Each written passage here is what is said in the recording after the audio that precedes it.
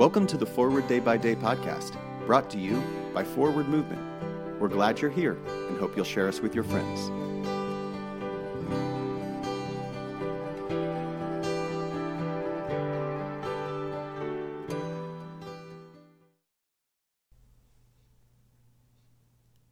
Today is Thursday, September 8th, 2022.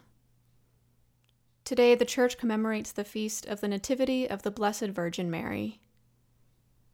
Today's reading is from Psalm 50, verse 11.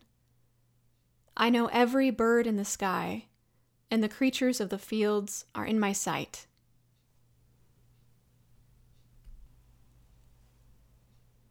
I love to watch birds and hear their unique calls. I treasure the sight of the first hooded merganser in the wintry days. I like to watch the sandpipers dance on the shore. I always marvel when I see an osprey dive straight down into the water and pull out a fish. I love to hear the raspy call of a great blue heron flying overhead and to see them fish intently in the shallow waters on the edge of Long Island Sound.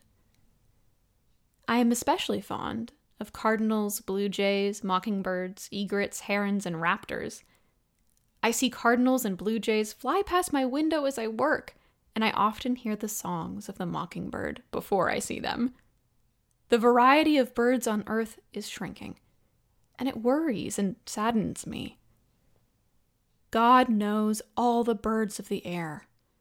God sees and loves the chipmunks, the mice, the voles, the deer, the foxes, the coyotes, the insects, and all that moves in the fields.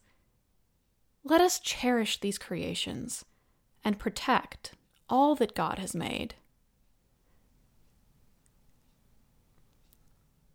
Pray for the Diocese of Mombasa in Kenya. And today's moving forward. What steps can you take today to help protect and safeguard God's creations? I'm Ellie Singer, and it is my pleasure to read this month's Forward Day by Day Meditations, written by Lynn Jordal Martin. A general thanksgiving. Let us pray. Accept, O Lord, our thanks and praise for all that you have done for us. We thank you for the splendor of the whole creation, for the beauty of this world, for the wonder of life, and for the mystery of love. We thank you for the blessing of family and friends, and for the loving care which surrounds us on every side.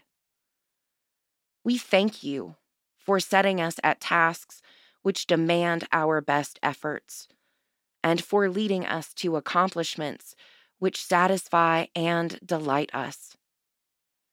We thank you also for those disappointments and failures that lead us to acknowledge our dependence on you alone.